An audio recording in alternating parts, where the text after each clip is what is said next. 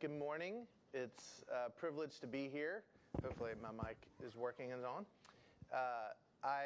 It's interesting when Mike was getting a few of us to be guest preachers and saying he was going on sabbatical. It reminded me, I just got off sabbatical. I was able to go on sabbatical last summer for 2 months as well. And so just know that Mike, I'm sure, would love y'all's prayers, but that it'll be a really great time for him to be on sabbatical, to take a rest, because I know he has been serving all faithfully for several years now. So I'm excited for him to get to do that, as I was able to do that last year. And it's a great privilege to talk to y'all this morning. I'm glad I'm finally able to come and be with y'all. And this sermon, this passage, is actually a pretty personal sermon to me because it's something that I've struggled with my whole life, living more like Babel. And we'll get into that in a second. But especially in ministry at Rhodes College. If y'all don't know Rhodes College, it's this liberal arts school, very academic, very driven, with students who really want to make their name great in the world. And so this is sort of a theme passage for Rhodes College, but I also think it applies to all of us as well. So let me read Genesis 11. We're just going to do 11, 1 through 9, and then in a little bit we're going to read 12, 1 through 3 as we contrast the Tower of Babel with the call of Abram. Will you look with me, look on the PowerPoint or in your Bibles, Genesis 11, verses 1 through 9. Now the whole earth had one language and the same words. And as people migrated from the east, they found a plain in the land of Shinar and settled there. And they said to one another, "Come, let us make bricks and burn them thoroughly." And they had bricks for stone and bitumen for mortar. Then they said, "Come, let us build ourselves a city and a tower with its top in the heavens. And let us make a name for ourselves, lest we be dispersed over the face of the whole earth." And the Lord came down to see the city and the tower which the children of man had built. And the Lord said, "Behold, they are one people, and they all have one language. And this is only the beginning of what they will do. And nothing that they propose to do will now be impossible for them. Come, let us go down and there confuse their language, so that they may not understand one another's speech." So the Lord dispersed them from there over the face of all the earth, and they left off building the city. Therefore its name was called Babel, because there the Lord confused the language of all the earth, and from there the Lord dispersed them over the face of all the earth. Let's pray. Hey, Father, I thank you again for your word. I pray that it would be an encouragement to us this morning as we think about greatness and what it means to be great, Lord. And I pray that you would be with us this morning and you would encourage us with your gospel. I praise to your name. Amen. So I have a son, William.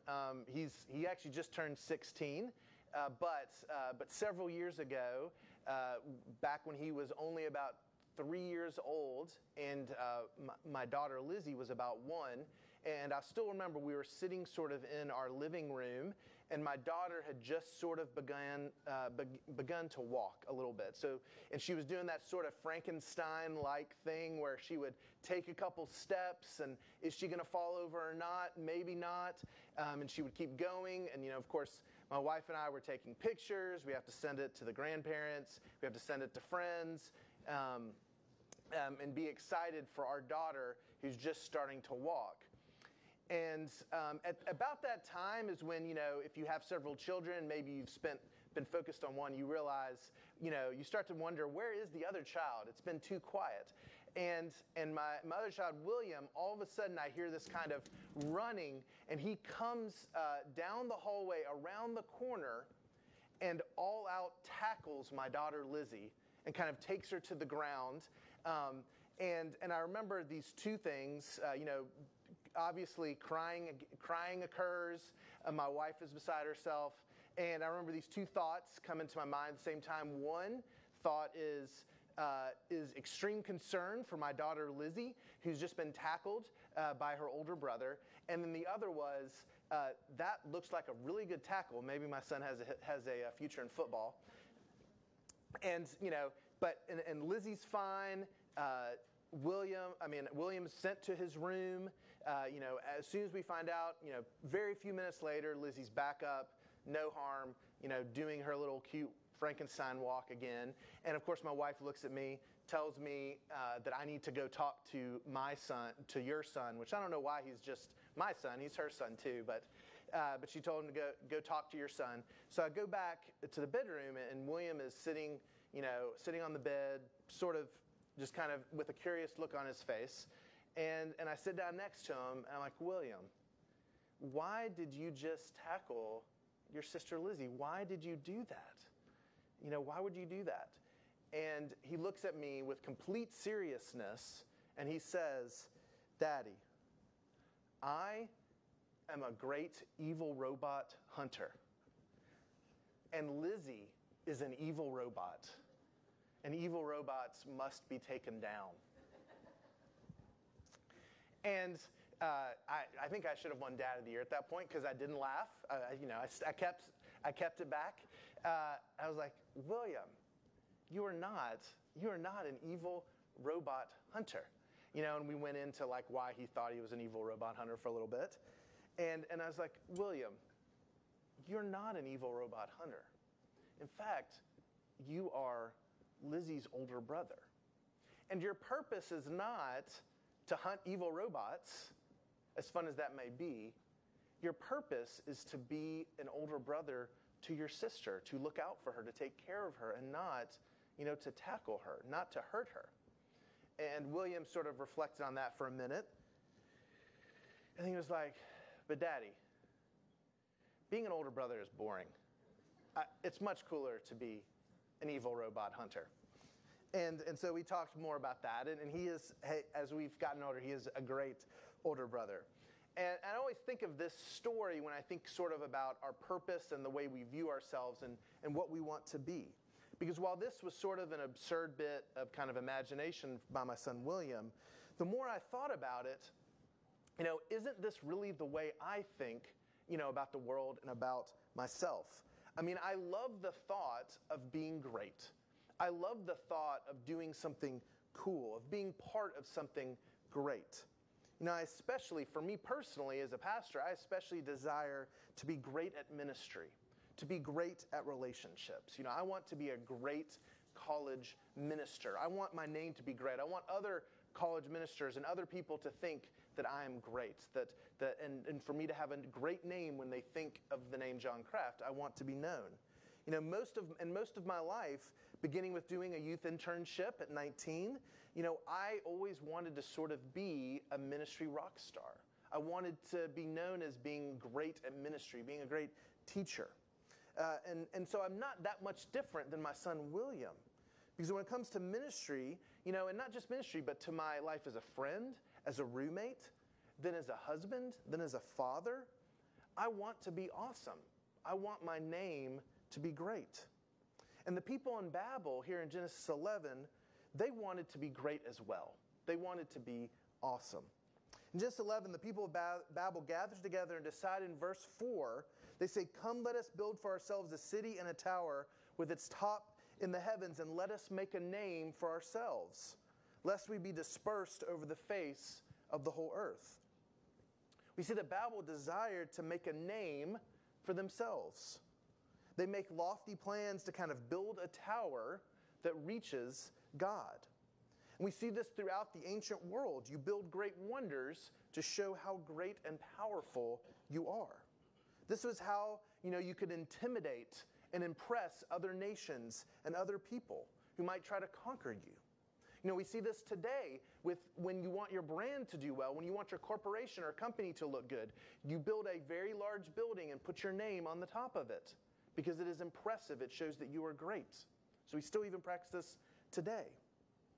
And so here we see the kind of the beliefs of Babel. They're set out here. They assume that making a name for yourself is their purpose for living, that they were made to make a name for themselves.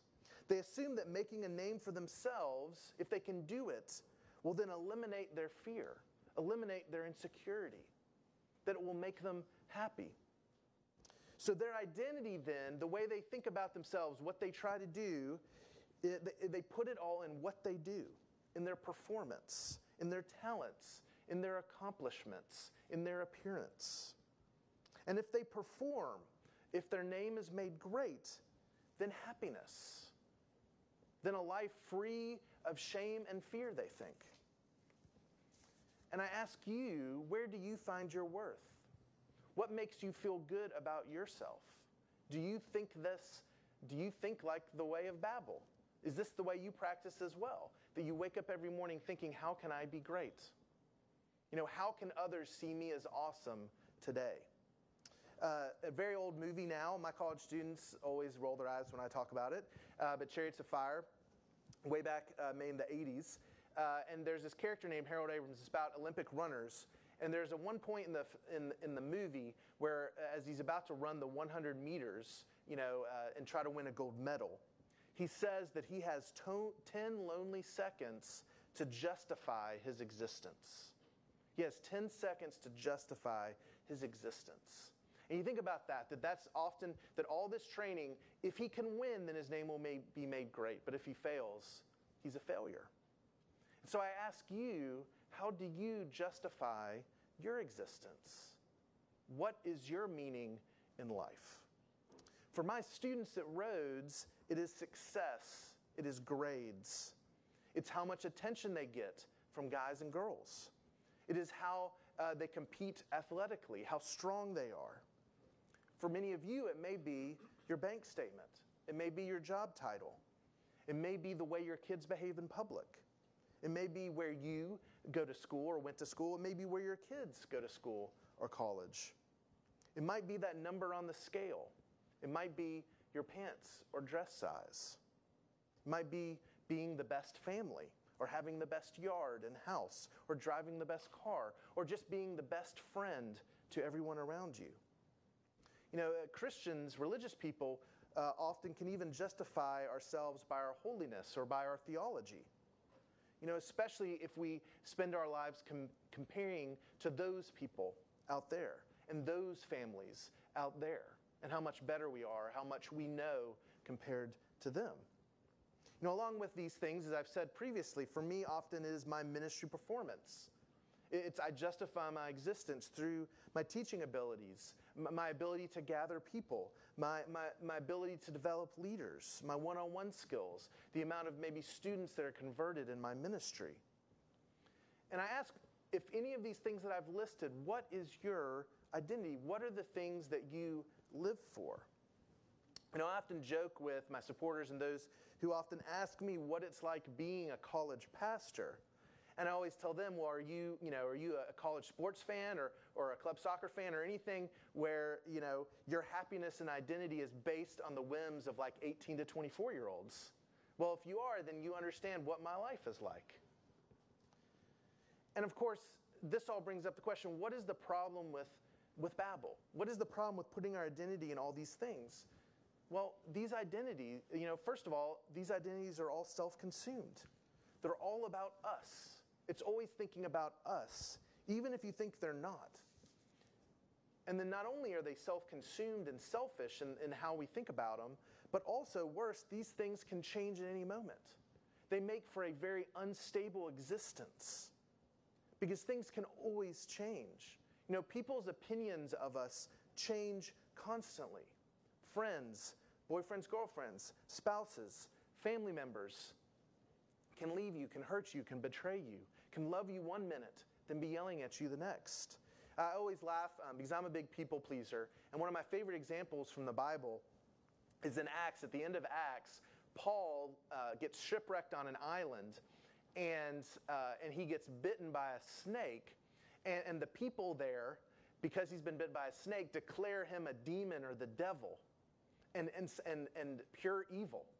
But then, miraculously, Paul, because the Holy Spirit, does not die from the snake bite, but actually lives. And then those same people who are declaring him a devil are now declaring that he's God and that he's good. And I always think about that because I think about that's what life is like as a people pleaser. People will think you're the devil one minute and God the next. And it's totally often outside of your control. Obviously, your looks can always change. And then there's our performance in life. We can fail. That we, no matter how good we are, over and over and over again, no matter how many A's we make, we can always make an F on the next test. We can always mess up at work the next day. No matter how good we get our yard looking, stuff can happen, and we're just out of town 2 weeks, and our yard's a total mess again. It's so unstable. And we secretly know how unstable all these things are. So guess what happens to us?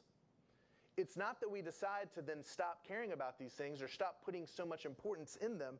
No, we actually go the opposite route. We become obsessed with them. We think about them all the time.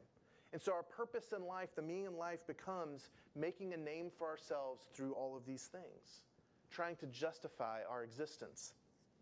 I have a quote here. There was kind of a study of a bunch of students from college, especially young women from college, kind of talking about their identity and their body image and things like that. And this one stuck out with me. I think it'll be back here on the PowerPoint. But it goes like this. And this is a girl from UT Austin, a sophomore from UT Austin. She says this: I daily feel pressured to conform to a certain image. As a young woman, I'm expected to be beautiful, thin, poised, elegant, respectful, educated, fashionable, and mature. I should wear certain clothes, shoes, and makeup. I also feel expected to know the latest fashion trends, gossip, and celebrity news. In respect to men and dating, I must be fun, flirty, sexy, and exciting. These expectations and pressures are reinforced through magazines, television, movies, and friends. Together, these structures mold the image of the perfect young woman and demand all to conform. Although I'm aware of this superficial marketing technique, I still desire to look like the models in magazines and the celebrities in movies. I realize that men are attracted to numerous qualities in women, but I want most to be beautiful and sexy. And just reading that and thinking about the fact that all these things that she lists makes me feel so tired and feel so bad for my wife and for my daughter who live in this culture. And it makes me so sad that even though she recognizes that these things are fleeting, that these things are very unstable, that she still desires them. She still goes after them. And this is a good example of the Law of Babel. The Law of Babel, which is what I think most of our culture lives under, this law. And it's our culture's, I think, never-ending quest to create a law, to create rules even more difficult to obey than the Ten Commandments. And I would say the culture of our neighborhoods, the culture of our campuses, the culture of our schools, and even sometimes the culture of our churches often live by this Law of Babel as well. You know, do more, be better, self-improve. Basically, you know, be better or else. And it's a constant of shame, perform. And so life feels like every morning we're getting up on that treadmill again and again and again. And so this Babel way, this way of Babel, is legalistic. It's moralistic. It's a culture that produces shame and guilt when we fail. But even when we achieve, it produces a self-righteousness, not even a goodness. And so God shows the foolishness of Babel, you know, and our own culture, I think, by what does he say? He says he comes down to see the city and the tower that the children built. Because to God, this way of Babel is childish, and he disperses them. And so with that, as I've hammered on the Law of Babel, what is the alternative to Babel? What is our identity? What is our purpose? What do we do with this shame of failure? You know, this fear, this insecurity, this understanding that we can't be perfect. Well, this sets us up for chapter 12 as God comes down to Abram. So let me read Genesis 12, 1 through 3. Now the Lord said to Abram, "Go from your country and your kindred and your father's house to the land that I will show you. And I will make of you a great nation, and I will bless you, and I will make your name great, so that you will be a blessing. I will bless those who bless you, and him who dishonors you I will curse. And in you all the families of the earth shall be blessed." So we see that God will redeem the world through a people. And he chooses Abraham to be the father of these people. He reveals this plan his plan and promises to Abram. God chooses to bless Abram. And does God choose who the Law of Babel or our culture would have chosen to start a people? Now, if you're going to start a people that are going to change the world and redeem the world, who would you start with? Maybe a mighty man, maybe, a man with a great name who's renowned, in the region, a man with a large family, with the perfect wife, a man who worshiped and loved God very well. perfectly. Basically you would start with some kind of ancient rock star, ancient warrior, this great person who had this big name. But that's not who God chooses. God chose Abram, who is old, who has no children, whose wife is barren and past childbearing age. And Abram would be considered very weak by ancient standards, not someone to father a nation. He failed the Law of Babel all throughout his life. The law of the ancient world where a man would put his identity not only in descendants, but also in his tribe and his land, which brought security and status. However, God tells Abram to leave his land, to leave his family, and to go to a land that God will give him later, but right now is inhabited by dangerous strangers. God strips Abram of any possible strength and anything he might desire to make his name in, leaving him nothing in which to put his identity, basically making it impossible for Abram to follow the law of Babel. And then, of course, God promises this stripped man several things. He promises to give this man, Abram, a land. He promises to make a nation through him. In other words, give him descendants. He promises to bless Abram and protect him. And he promises to make Abram's name great. Not that he's going to have to make his name great, but God says, I'm going to make your name great. So we see that God gives Abram this great name. That God says, your identity is in me, that you're mine, that I love you. Your identity is that I will bless you, and I will make your name great. And of course, this new name comes with a new purpose, so that Abram will be a blessing, and specifically a blessing to all the nations that have been created after Babel. God blesses Abram so that he will be free to then go be a blessing to others. God loves Abram so that Abram will be free to love others. And if you're a Christian this morning, we are children of Abram, later called Abraham. And we receive this identity and purpose of Genesis 12. And of course, more than Abram, we have multiple stories of God blessing his people throughout the Scripture, ultimately seen in Jesus' life, his death on the cross for us, and his resurrection. Therefore, our identity, our name is in Christ, in his perfect love that never changes, our union with Christ that can never be taken away. God promised Abram protection. Jesus gives us eternal life. God promised Abram land. Jesus promises us a new heavens and a new earth. God promised to be with Abram. Jesus gives us his Holy Spirit who dwells within our hearts. God promised Abram a people. Jesus gives us his church.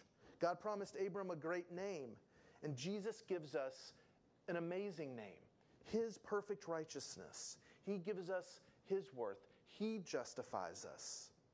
He takes away our shame and guilt. And he promises to do great things through us and to glorify us. This is who we are. If you are in Christ, this is your name. All those things, you are in Jesus. And yet, it is so easy to forget it. I find that even when I believe God's grace is sufficient for my salvation, that God has forgiven me, I found that in the day-to-day, in my job, in my relationships with others, I still go back to the law of Babel. Be better.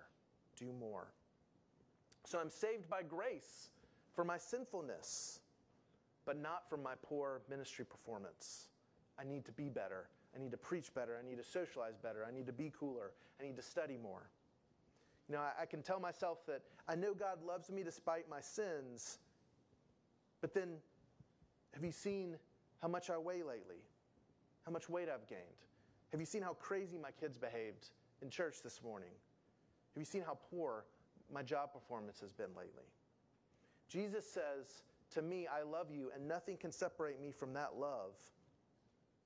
But then I live by Babel, and I look at all my friends' lives on Instagram and Facebook, and they're so much cooler and more active than my family. Their families are perfect, while mine is not. I can read that the God of the universe rejoices over me with singing. But then I know that my yard looks terrible, and that my wife Lee and I have been fighting all week, and that life is so chaotic. Certainly God really doesn't sing over me. And we see this with Abram in the following chapters. When real life hits, Abram quickly forgets the promises of God, quickly forgets who he is in God, and decides to return to the false assumptions of Babel.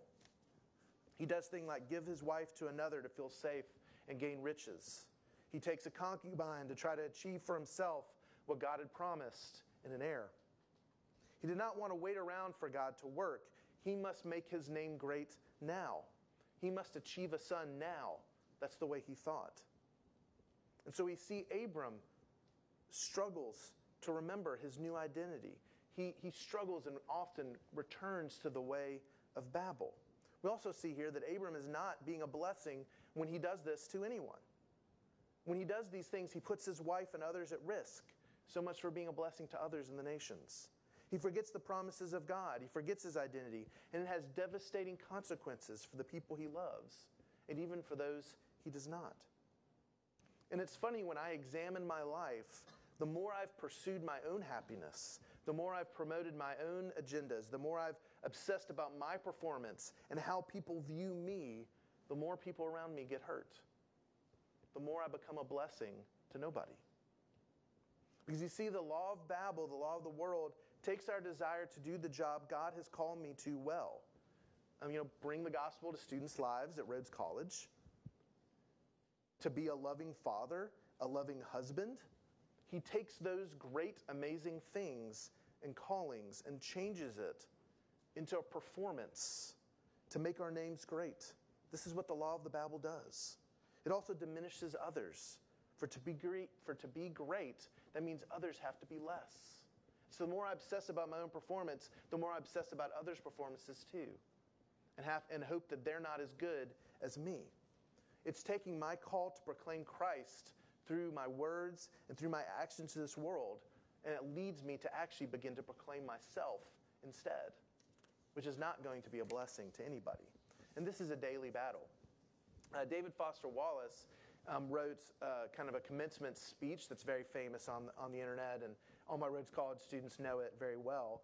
And I think this is an interesting, that he compares two ways of living, and I think it kind of is very similar to this way of Babel living and the gospel way of living. And he says it like this, and I think the quote's behind me on the wall.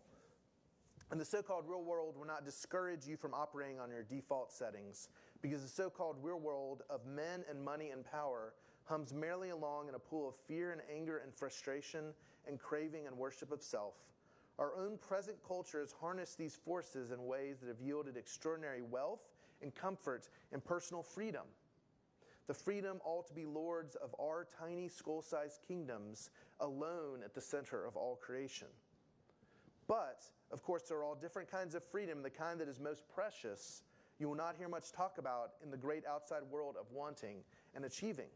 The really important kind of freedom involves attention and awareness and discipline, and being able truly to care about other people and to sacrifice for them over and over in myriad petty, unsexy ways every day. And I think this is the choice we make each and every day. The way of Babel, of achieving and consuming and grabbing, or the gospel way, the way of blessing and loving others. And when we forget who we are in Christ, we will then struggle to be a blessing, because we'll then always be obsessing with our own performance instead of relying on what Jesus has done for us. And God is so great that when, like Abram, we forget all this and we lack faith and we sin, God stays true to his promises. God remains faithful to Abram again and again throughout the book of Genesis. God's grace overcomes our unbelief as he patiently and lovingly reminds us of his love, and he shapes us into people who bless others daily. I want to leave you with this picture of who our Savior is this morning. If you, at some point, if you want to read all of Mark 6 through 8, you can.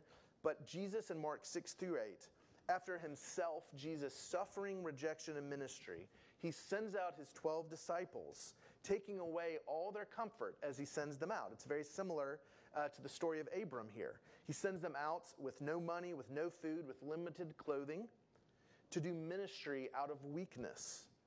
And he tells them to be okay with being rejected. And when the disciples return after a few days and tell Jesus of their successes as well as their failures, what does Jesus do? Does Jesus give them a lecture? Does he tell them to be better? Does he go frustrated by their inability to spread his word? Or he puts shame upon them, that you got to get better the next time? No. What does he say to them? He says to them, go away by yourselves to a desolate place and rest a while. He tells them, rest. Good job and rest. Not have a better yard, a cleaner house, better clothes, better car. Not get that promotion, have better sales, have better behaved kids, be holier, do the right thing. No. He says, rest. Good job. And then later, as they're overwhelmed with the over 5,000 people that have showed up, Jesus shows even further what the gospel way is about as he does the great work of multiplying bread and fish. And as he lets the disciples be the instrument of blessing as they pass out the food to everyone. He makes them great as he enables them to be a blessing to others. And when they return to him from being a blessing, there at their feet are 12 baskets of bread and fish, an entire basket of food for each one of them. That is Jesus. That is the overflowing grace of the gospel. Jesus is not an accuser. He is not saying, be better, or you're worthless. He is not giving you the message of Babel. In the gospel, you are never a failure.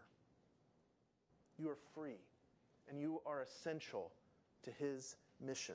And when we remember and are secure in our identity in Christ, we will find ourselves being a blessing to others in our relationships, in our jobs, fulfilling who God has made us to be. And so Jesus, our Savior, comes to each one of us and says, you who feel heavy burdened, not just by your sins, but also by the expectations of an accusing world, come to me and I will give you rest. Let's pray. Heavenly Father, thank you for your love. I thank you that you bring us rest, that you give us a great name, that you love us.